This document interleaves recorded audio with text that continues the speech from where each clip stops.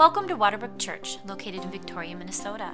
Thank you for joining us today as we worship and fellowship together. To find out more about Waterbrook, go to www.waterbrook.church. I'm going to ask you to take your Bible and turn to the Gospel of Luke. Turn to the Gospel of Luke and let's spend a little time studying the Word of God together.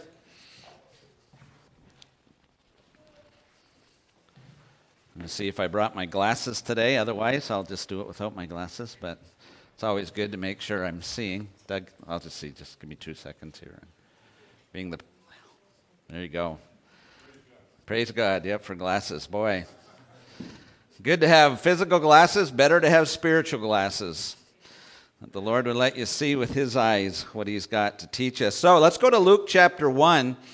And we're going to look at verse 26 and continue to study through the Christmas story. And the study that we're doing, there is so much in the Bible, isn't there? But one of the things to recognize in the Bible when you're studying, especially if you're reading Luke, because Luke writes the Gospel of Luke and he writes the book of Acts. Luke has a couple of things that he's doing. One, he is ministering in the power of the Holy Spirit. The Spirit was poured out at Pentecost in the book of Acts, and it was in the power of the Spirit the gospel expanded to the nations. And so for Luke, he's a physical doctor, he's a physician. He traveled with the Apostle Paul, but he's got a view of the gospel going to the nations in the power of the Spirit around the person of Jesus Christ.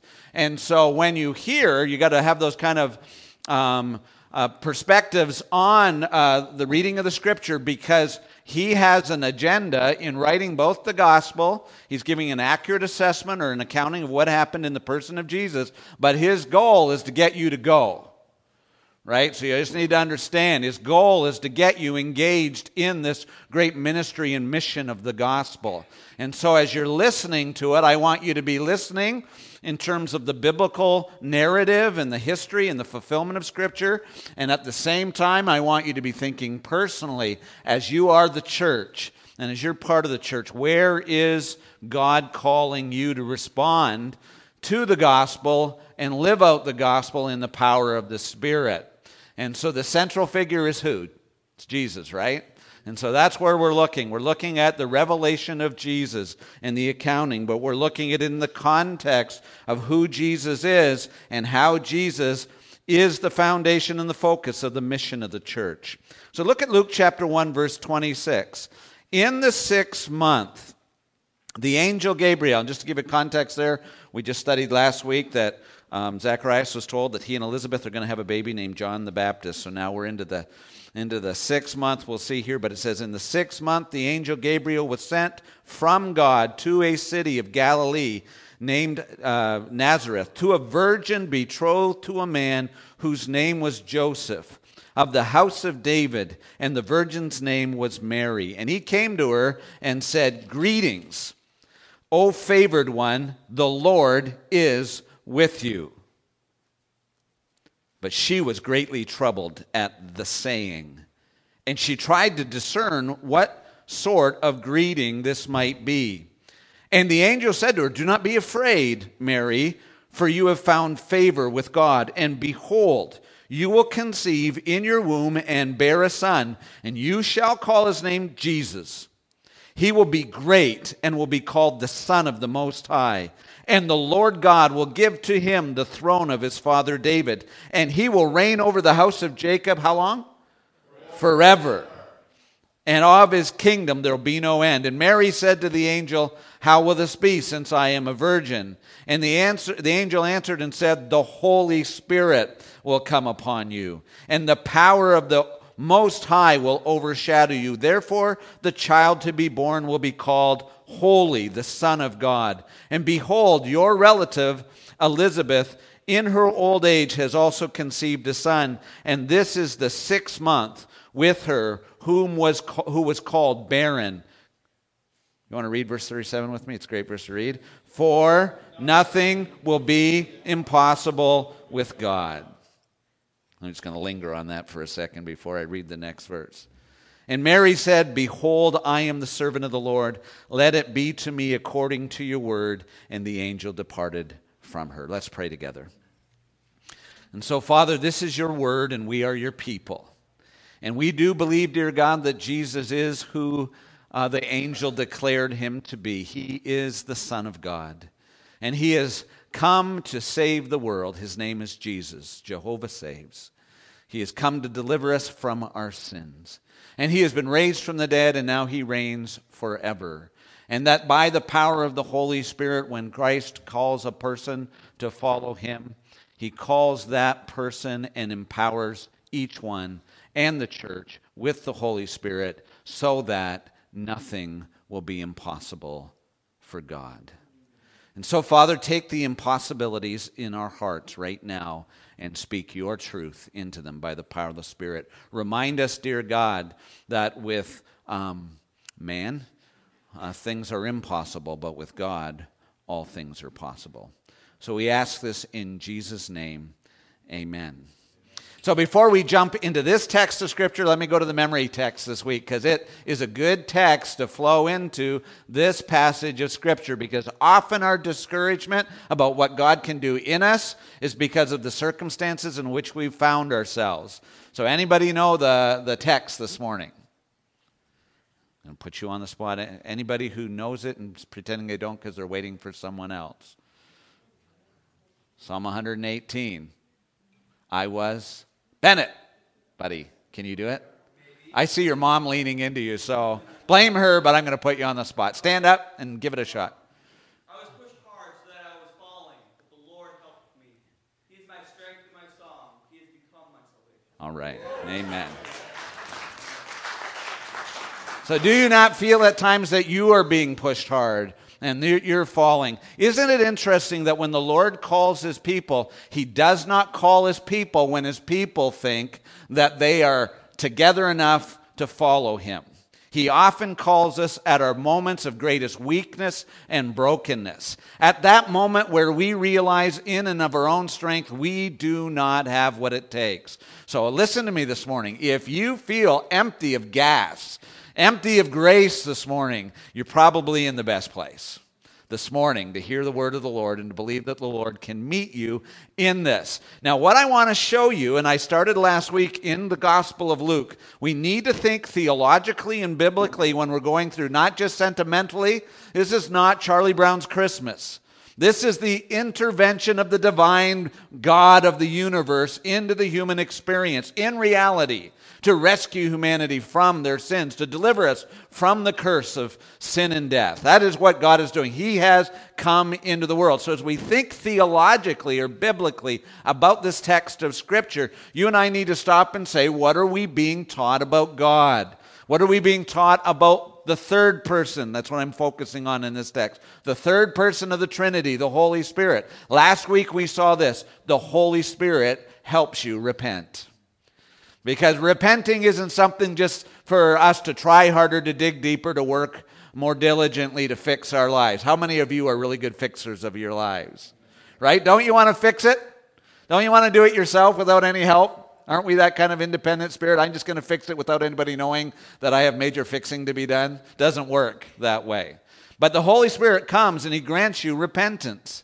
And that's one of the gifts of the Holy Spirit, to convict us of the truth of sin and judgment and you know, in the coming of the Lord, that we're going to stand before him. The Holy Spirit brings conviction, but he also works on your affections. You know the Holy Spirit is working in you when you want to be something you never wanted to be before, like Jesus. That's not a testimony to you. That's a testimony to him.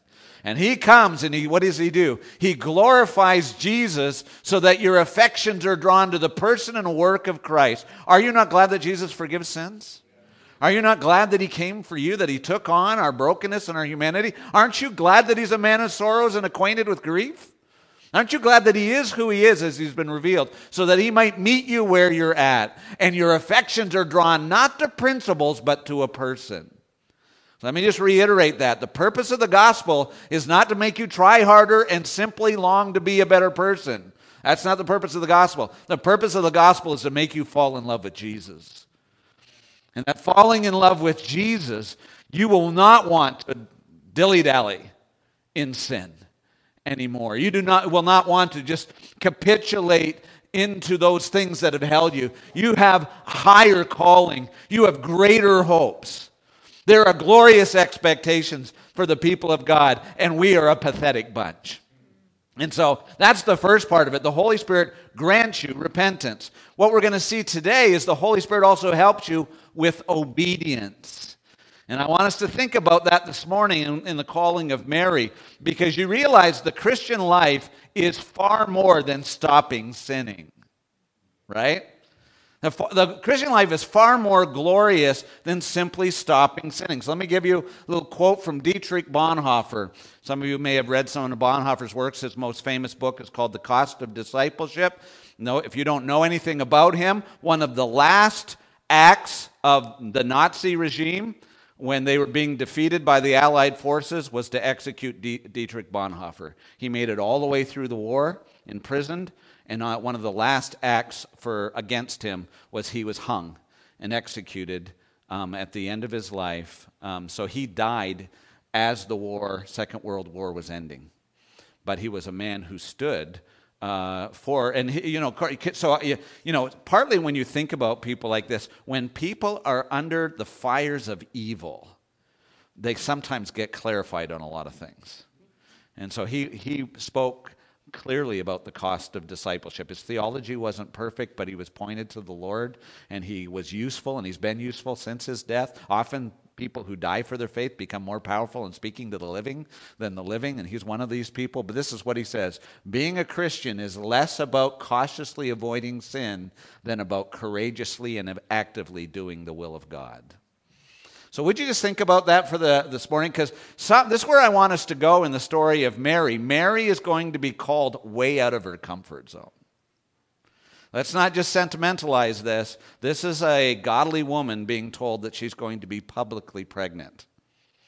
And so she is coming into the call of God is going to come upon her. And obedience for her, the call of God, responding to the call of God is going to be costly for her. And you see it in the reading of the text. That's what I want to say. So this is what you and I need to see. Being a Christian is not, this is what a lot of people think Christianity is. People think Christianity is stopping sinning. That's not what Christianity is. That's like saying stop drinking poison, right? Stop, cut yourself off from the things that are destroying you, your life, your family, your relationship with God. That's what it's up. But that's not living yet. That's just stopping sinning. That's the end of death. Living is beginning to live what you've been created to live for. Living is following God into the cause of His kingdom. Nobody here at Waterbrook this morning has any need to live a pointless life. You have a calling that is glorious. You are a kingdom of priests, right? You've been called by the Lord to declare the excellencies who called you out of darkness into His glorious light. Our insignificance is simply our ignorance, right? When you start to think, boy, life is boring and mundane, we have just taken our eyes off the Master. And so here's what we need to see. Let's go to the next slide there, hon. What I want you to see is then that one of the challenges that you and I face when it comes to following Christ is not simply I have to get rid of my own sin. Let's be really honest. We're afraid to follow. Obedience is challenging, right? And here's what I want you to do. You got that little sheet I gave out to you. One of the things I want you to ponder today as we're thinking about this text of Scripture is I want you to think about where God has been calling you to obedience. And for some of you, it may be that you have been living a life of indifference towards Jesus. For some of you, the call is to Christ.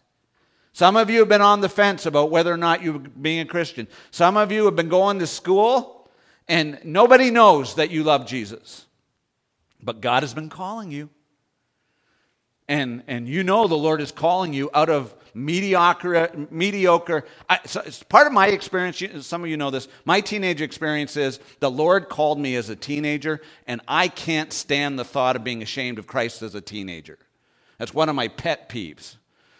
Because when the Lord got a hold of me and He changed my life, I thought, I don't care, because in my hometown I was the only guy my age that was a Christian.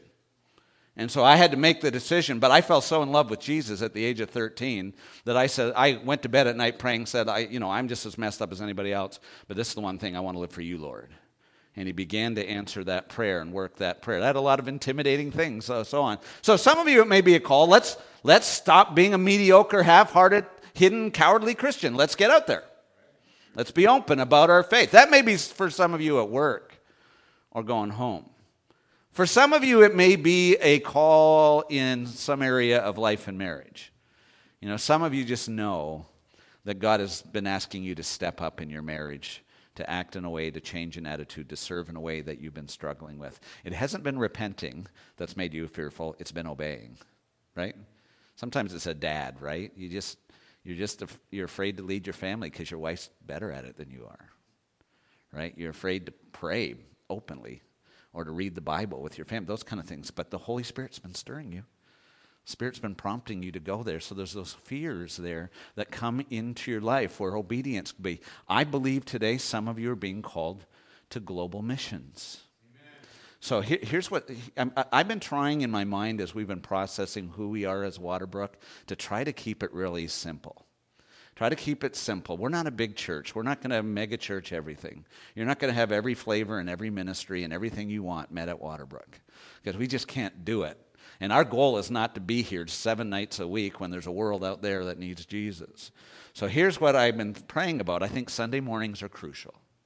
I think we need to be here worshiping together with the people of God. We need to be around Jesus. We need to be around the Word. We need to be worshiping together. Secondly, I would like to see our small groups get established. We're praying about that. We're trying to encourage and plan that forward for the simple reason that I believe that what happens in community, in small groups, is where we actually talk through what we're learning on Sunday and what we're living on Sunday in each other's lives. It's very anti-American. Very anti-Western to actually get close enough. And so, for some of us, it's just thinking, I don't have any real relationships with other Christians. I'm not saying you need to know 100. You should know 3. And you should talk about Jesus. And we want to serve that. This is not going to be the guilt thing. But that can be intimidating for some people because you could be introverted, right? And you could think, I'm not sure what I'll say. I don't know what I'll do. It's the fear of the unknown. It's like trying to get people on Sunday morning to go downstairs into Diana's kitchen, right? The most intimidating thing for newcomers is to go down those stairs because who knows what's going to eat you on the bottom, right? It's the alligators down there. That's how we are by nature. By nature, we want to be with people, but we don't want to be with the wrong people.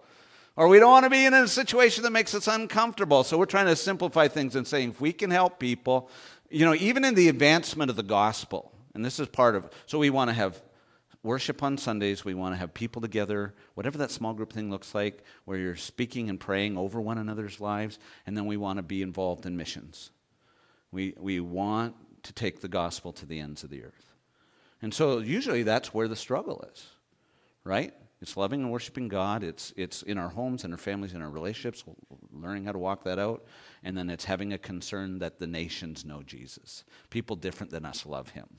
And so, we're seeing, that's part of our sayings, to see, savor, and to share the all-surpassing worth of Christ. So for some of us, that's the intimidating thing. I'm afraid to go public with my faith. I'm afraid to be personal with somebody else. I've been burnt before. Right? That's what we do. We just we end up, because of the nature of sin, that's what the enemy wants. He wants us to be alienated from one another. So here, I want to show you this text of Scripture and let you think about it this morning, just about how the Holy Spirit helps us grow together and helps us go into obedience. So not just repentance, but to obey God. So look at this verse in Luke chapter 1, verse 28, where the angel comes to Mary and greets her. Seems like a rather simple statement, totally freaked Mary out, right? If you read the text carefully. It says in verse 28, and the angel Gabriel came to Mary and said what? Greetings, O favored one, the Lord is with you. You know what? I try to tell you that almost every Sunday. I try to tell you that actually every Sunday as the people of God. I try to greet you in the name of the Lord. I try to tell you that in Jesus you are under the favor of God. Isn't that the great news of the gospel? That God sees you in Christ and he's favorable for you. So this is what the angel, all he's saying is to Mary, in one sense, greetings, O favored one, the Lord is with you. Is it not good news to you that the Lord's with you? That he'll never leave you nor forsake you? Do you not take great comfort in all the uncertainties and the perils and the twists of life? It's a comfort to us to know that. What is Mary's response when the angel... Now, let me be honest. If an angel showed up, you'd probably pass out. So I want to be fair to the text. It's not a person showing up. It's an angel. That might cause you a bit of consternation. So let's be fair. But it tells us she was disturbed, not particularly because it was an angel, but she was disturbed by the greeting. And so I just want you to think about that. Look at verse 29. But she was greatly troubled. The word here for greatly troubled, it's the only place in the New Testament that this word is used, and it really has the idea that she was disturbed inside. So this is an inward thing. And then it says that she was greatly troubled, and it's a word that sounds similar, and she tried to discern what sort of greeting this might be. So what's going on with Mary?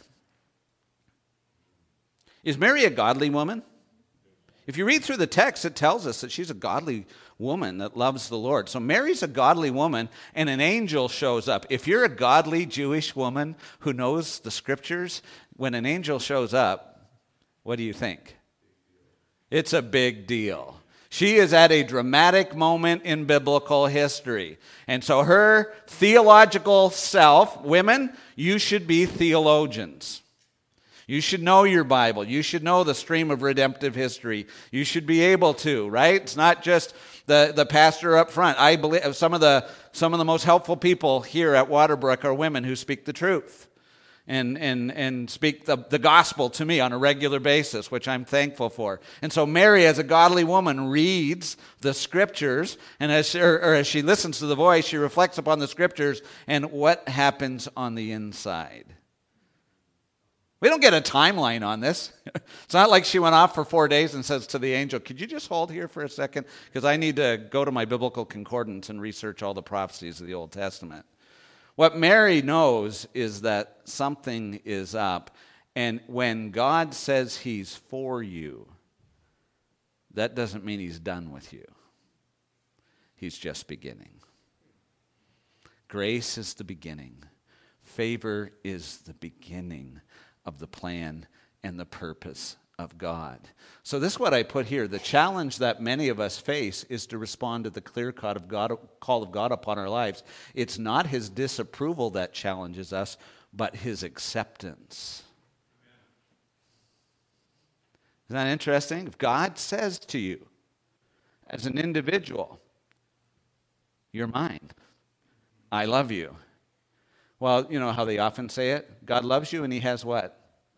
A wonderful plan for your life. Is that not enough to freak some of you out?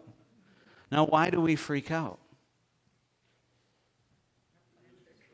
Right, we lose control. We freak out because we think that we have watched in biblical history that when God calls someone, he doesn't call them to ease and comfort.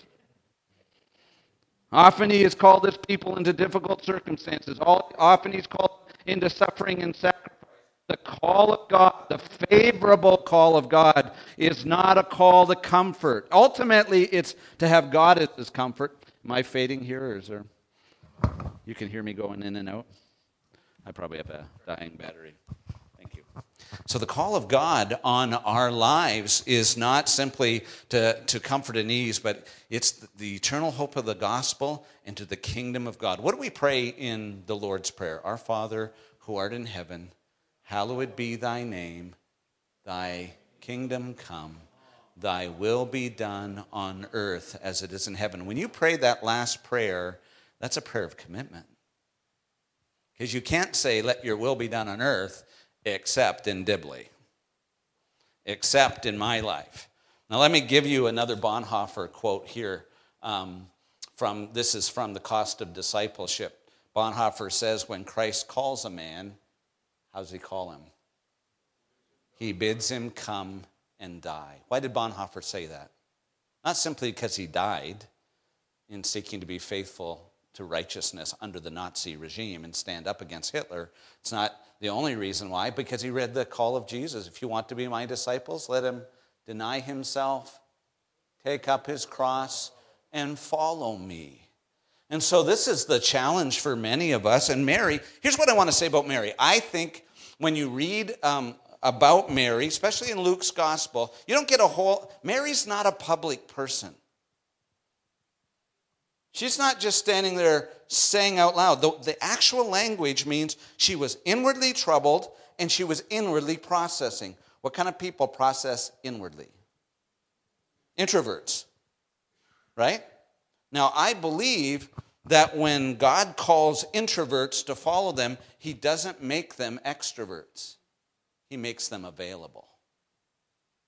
That's the difference. He doesn't make an introvert an extrovert. He makes an introvert faithful to the call of God. In fact, even with Mary, I don't sense with Mary that Mary has a whole big public ministry. She's just got a painful one for a while, right?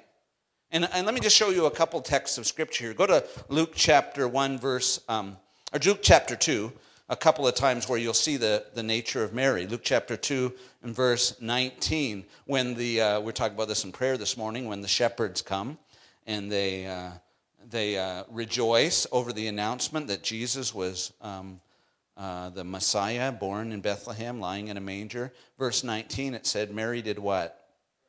She treasured up all these things, pondering them in her heart. And then, of course, later on, when Jesus was a young man and he ran off, and they had to find him, and he was in the temple worshiping, and he said, did you not know I had to be in my Father's house? Look what it says in Luke chapter 2, verse 51. And he went down with them and came to Nazareth and was submissive to him, and his mother treasured up all these things in her heart. Where does Mary do a lot of her stuff? In the heart. She's on the inside. She's a processor, or a ponderer, or a treasurer. Any of you like that? How many of you are ponderers? You just process inwardly. You think it through. You're weighing it out. You're wondering what it means. So that's instinctive in one sense to Mary. So the angel comes and speaks to Mary, and he says, Mary, you are highly favored, right? The Lord is with you. And she goes, oh boy. She's thinking, what does this mean? And the language means that the engines kicked on the inside, and she began to say, God, what do you have in store for me? So I begin there this morning by saying, some of you, when I ask you, what is God calling you to in obedience to him, you already have been pondering something. I want you to think about that. I want you to name it. The Lord, if you're a child, has been calling you to obedience, and inside you've been wrestling with the Lord. And your problem in your heart is not simply that you're a sinner in need of a Savior, which we all are. Your problem is, do I have what it takes to follow where he calls? Do I have what it takes to follow where he calls? And the answer is you do if you have Jesus. You do if you have Jesus Christ. So let's go to the next slide here and look at Gabriel's answer. What does Gabriel say? Go in Luke chapter 2, or Luke chapter 1, and see where he says these words to Mary. It says in verse 29, Mary was greatly troubled. And verse 30, it says, and the angel said to her what?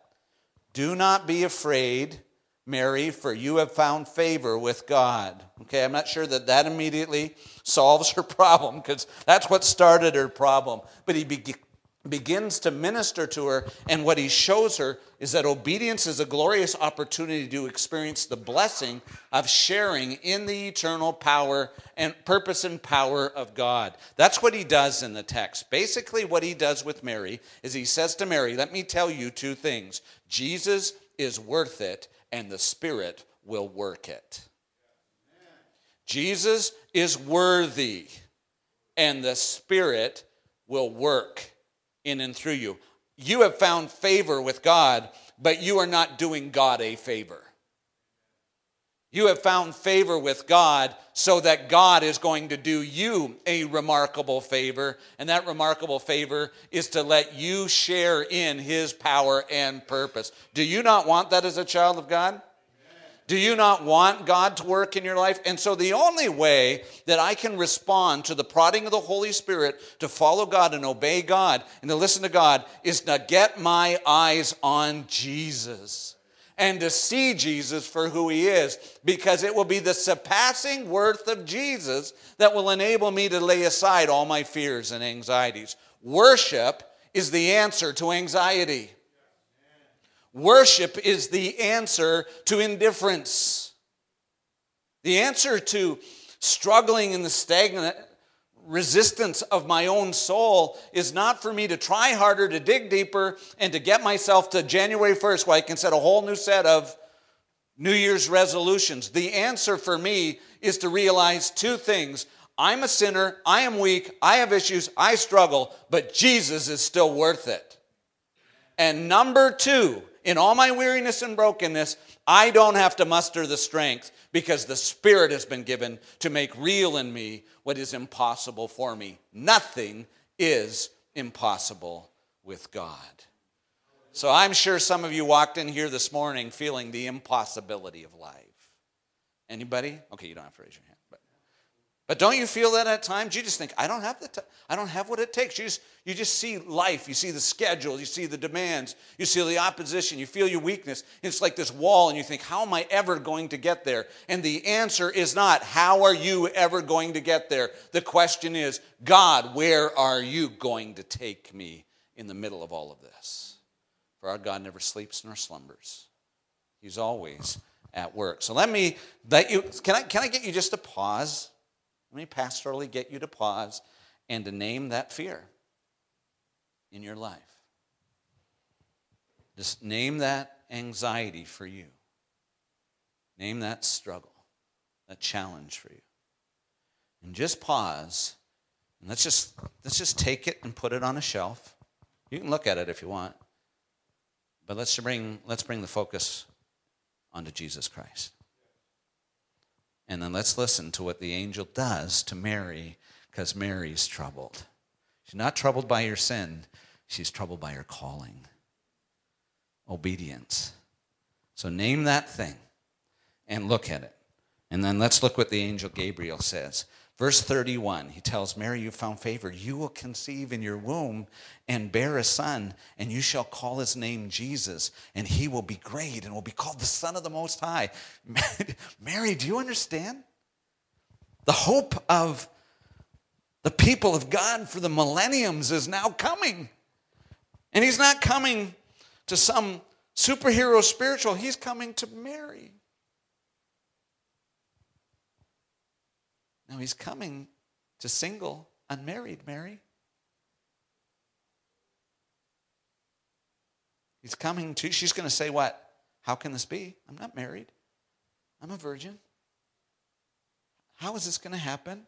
But she's not asking in unbelief like Zacharias, when he said, how's this going to be? And he had to be silent till John the Baptist was born.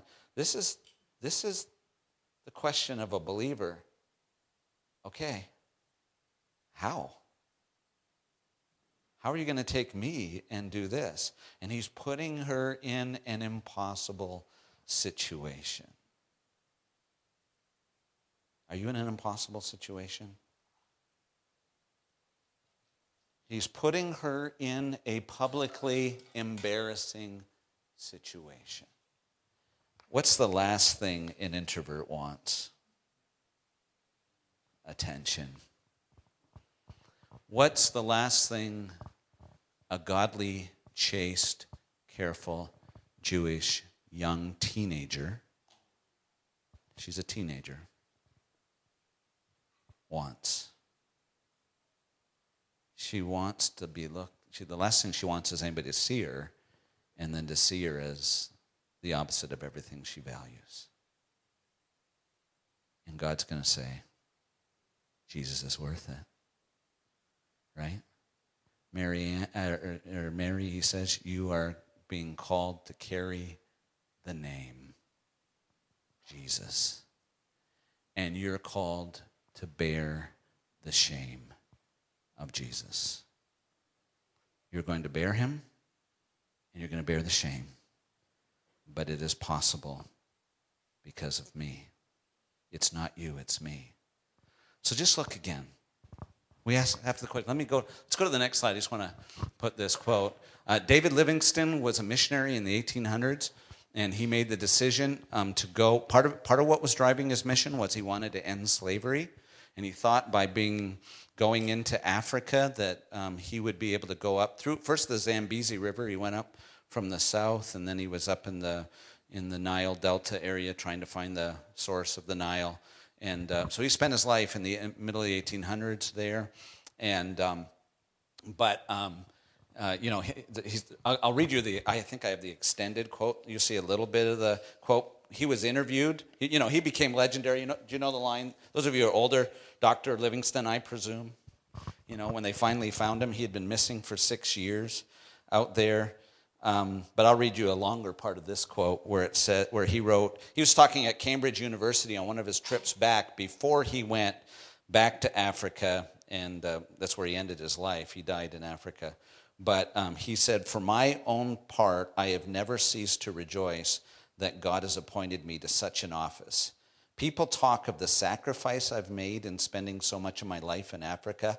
Is that a sacrifice which brings its own blessed reward in healthful activities, the consciousness of doing good, peace of mind, and a bright hope of a glorious destiny hereafter? Away with the word in such a view and with such a thought. It is emphatically no sacrifice." Now, that's what he was going. He goes on later on. He said, rather, it is what? It's a privilege to carry the name of Christ. Here's a guy who left all he had, left his family, suffered greatly. If you hear the story, is how many times he got sick, how many times he had to be rescued. He actually was against the slave trade, but had to be rescued by slave traders a few times. He actually saw people who had been slaughtered by slave traders when he was making his way through Africa, and they had to rescue him. The slave traders rescued him. He ran out. He got all his medicine. He's a doctor, but he got his medicine stolen, so he ended up with malaria and end up being sick. All of these things go on. And so people would interview him and say, what a sacrifice you've made for the God. And he said, are you kidding me? To be inside the will of God, to serve the King of Kings, to be committed to him. And so that's why when we come back to this text, we'll just go to the next slide and let's see what the angel says to Mary. He says his identity. Who is this baby? You shall call his name Jesus. What does that mean? He will save his people from He's the deliverer. He's the promised Messiah. He goes, what a marvelous thing. He says, you're going to bring the Savior of the world who will rescue people from their sins. He will be great and he'll be called the Son of the Most High. People will look at you like you're a pregnant teenager, but you're not just a pregnant teenager. You are carrying the King of Kings and the Lord of Lords. His identity, his glory, and his destiny. This is David's promised king. And the Lord will give him the throne of his father David, and he'll reign over the house of Jacob forever, and of his kingdom there'll be no end. I know what this meant for me when it began to resonate with me, that I was going to make the choice of being public with my faith, really public with my faith. And as I contemplated this, I thought, what's the big deal about being public with my faith about Jesus when Jesus is doing all and has done all that he has done and will do for me? So the answer in the heart to our fears of obedience is simply to answer one question: is he worthy? Is he worth it? Do people need their sins forgiven? So is he worth being open and committed to bear the name and bear the shame? Is he worthy?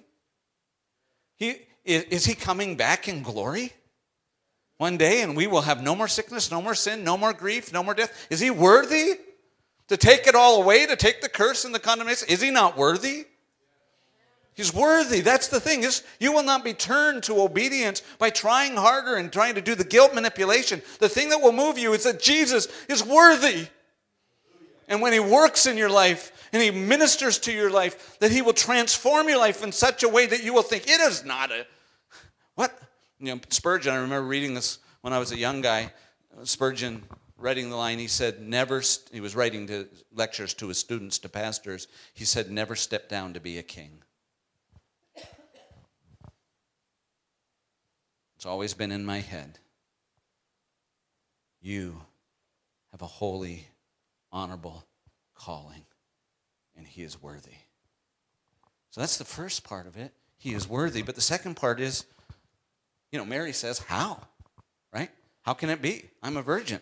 I'm a 13-year-old girl. Look at verse 35. And the angel said what? The Holy Spirit will come upon you, and the power of the Most High will overshadow you. Therefore, the child to be born will be called Holy, the Son of God. How is it going to happen? The Holy Spirit. You're called to bear the name and bear the shame. How am I going to do it? The Holy Spirit. This is a God thing. This is not a man thing. To go where God's called you, to do what he's called you to do. With man, it's impossible. With God, nothing is impossible. So that's what I got to say to you this morning. If you think, man, I don't know if I can be open. Nobody else in my house is a Christian. I don't know if I can be open. Well, of course you don't know if you can. But with man, it's impossible. But with God, all things are possible. For you, it might be being faithful in your marriage. I don't know if I can do it. Well, for some of you, it may be to go to an unreached people group. And you think, that's just not me. But if the call of God's upon you, well, there's an old saying that God will never lead you where his grace cannot keep you. He will always give and supply what he requires. So what the angel says is the Holy Spirit's going to do it, Mary. And then the angel says the proof is go look at your cousin Elizabeth. And you know that there's this really one time in the New Testament, and we'll study this later, there's one time in the New Testament where Mary acts much like an extrovert. And I think women can be like this in a way that's intuitive when they're with one another. When they meet someone they love who has experienced the grace of God in their life, they kind of get on the same note, emotional note. And Mary, when she realizes that Elizabeth, who is older and is beyond childbearing years, is bearing a child as a miracle, that's the end of the quiet introversion. And one of the best songs in the Bible is Mary's, what we call the Magnificat, where she starts singing praises because God is merciful to the weak. And some of us, that's our great song when we get together and somebody comes in on a Sunday and says, I thought I was going down and God lifted me up, right?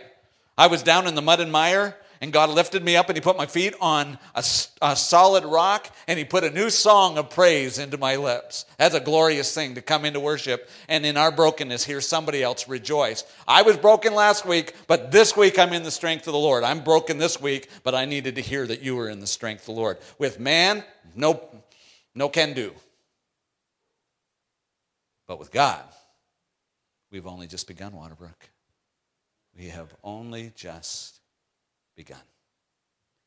And the principle, nothing is impossible with God. So there are all kinds of quotes I have on here. I don't know if I have any more. My wife will have to tell me. Oh yeah, this is the last quote. This is where this is Mary's response. Basically, what does Mary say at the end of this? That's right. Mary says, okay, let's do it. Do whatever you want with me, right? Go to this passage in Luke chapter 1 at the end, and it's where we were reading, verse 38. Mary said, behold, I am the servant of the Lord. Let it be to me according to your word.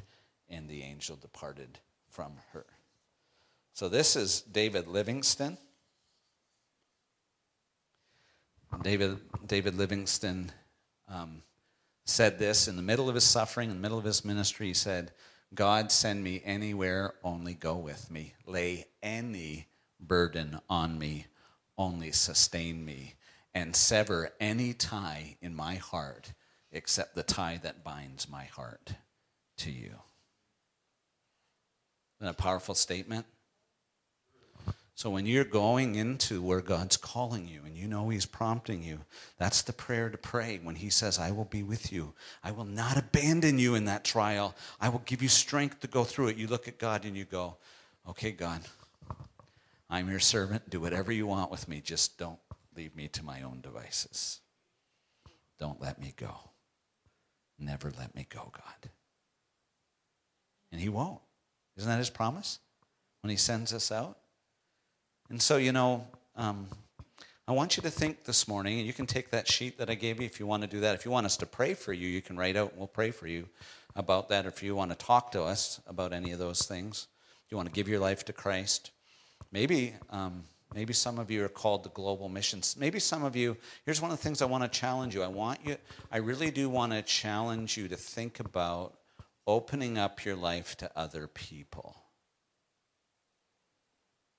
And I'm not going to define that too tightly this morning, except to say that if you look, I just read an article by Tim Keller where he talked about the advancement of the gospel in the early church, and he really spoke. Keller was talking about if you look at the history of the gospel, even beyond the end of the book of Acts, into the earlier church, he gave the example of St. Gregory, that Gregory and his brother were traveling, and they were going to study in law school, but they ended up in Jerusalem, and when they were in Jerusalem, they heard about the renowned theologian Origen, and so they thought, let's go listen to Origen, let's go be taught by him for a little while. So he and his brother went, and it was a turning point for him in his life. They met Origen, and Origen wasn't just a great mind and a great theologian, but he was just a great host.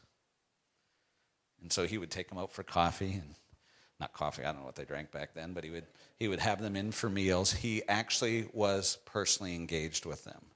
And that transformed the whole direction of his life. I'm pretty convinced that the future of our mission as Waterbrook will be to the extent that we worship together and then we open up our lives relationally the rest of the week. That we sit down, we invite into our homes, we go for coffee, we begin to discuss and converse what matters in our hearts with one another. I think that's how the gospel advances. And so as I'm challenging you to think about this and all the busyness and the demands of life, let me just pull you back and say, where's the Lord speaking to you?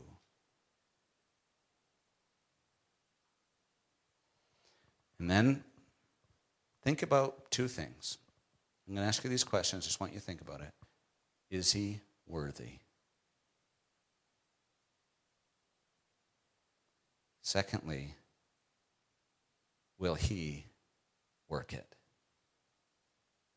You won't move forward out of fear if you're going to do it in your strength. You will struggle. You will have to come back to this every day. You'll have to get out of bed on Monday and ask two questions of yourself. Is he worthy? And are all things possible with God? You'll have to ask yourself that at noon on Monday. You'll have to ask that when you're making your priority list. You know when you're exhausted on Friday and you have no time for anybody or anything anymore? And you will have to get up on Saturday morning and ask the question, what is the call of God upon my life? With my kids or with my wife or with my singleness or with my work or with my neighbor, what's the call of God? And ask myself two questions. Is he worthy? And if he's called me, will he work it? If you answer those two things, your life will change. No, he will change your life. He is worthy. Isn't he worthy? So I'm going to ask you to just take a moment. I'm going to pray with you. Why don't you pray? Why don't you do a Mary? Have a Mary moment. Ponder these things deeply in your heart.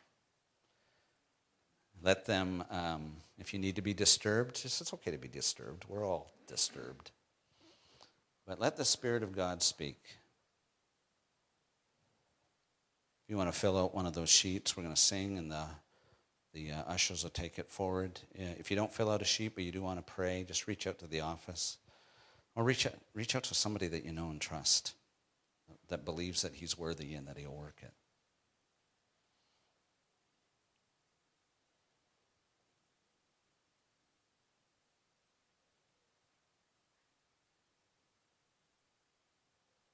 I'm going to ask you a couple questions. Would you like to give your life to Jesus Christ today?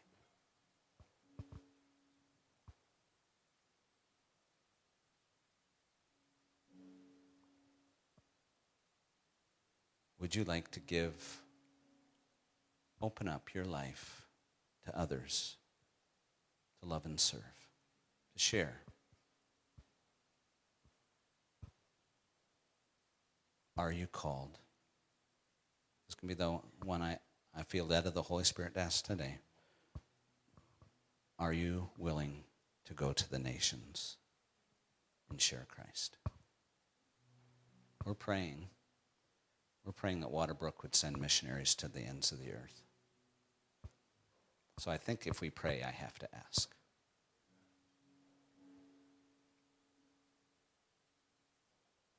Let's pray. So, Father, you're worthy. Your Son is worthy. You have said he is worthy. The angels in the book of Revelation sing, he is worthy. Worthy is the Lamb who was slain. But more than that, dear God, because he reigns and because he lives and because the Holy Spirit's been poured out, there is nothing that is impossible with God. So things that are impossible with men are not impossible. You can change families. You can change marriages. You can change lives. You can change people groups. Nothing's impossible. So Heavenly Father, God of the impossibility, come and do in my heart what only you can do, because Jesus is worthy. Hear our prayer. We bless you and we thank you in Jesus' name. Amen. Celebrating and savoring, dear God, his love and his salvation, his plan for us. Thank you for the Holy Spirit. And so now, dear God, I pray in the name of Jesus, be with your people. As we go out from this place, fill us, dear God. Make us strong in your grace. Renew us daily in the love and the hope and the power of the gospel. And cause us, dear God, to go where you call us to go, to be who you call us to be, and to do what you call us to do, all for Jesus. He is worthy. It's in his name we pray. Amen. Have a great day today in the Lord. God bless you as you go.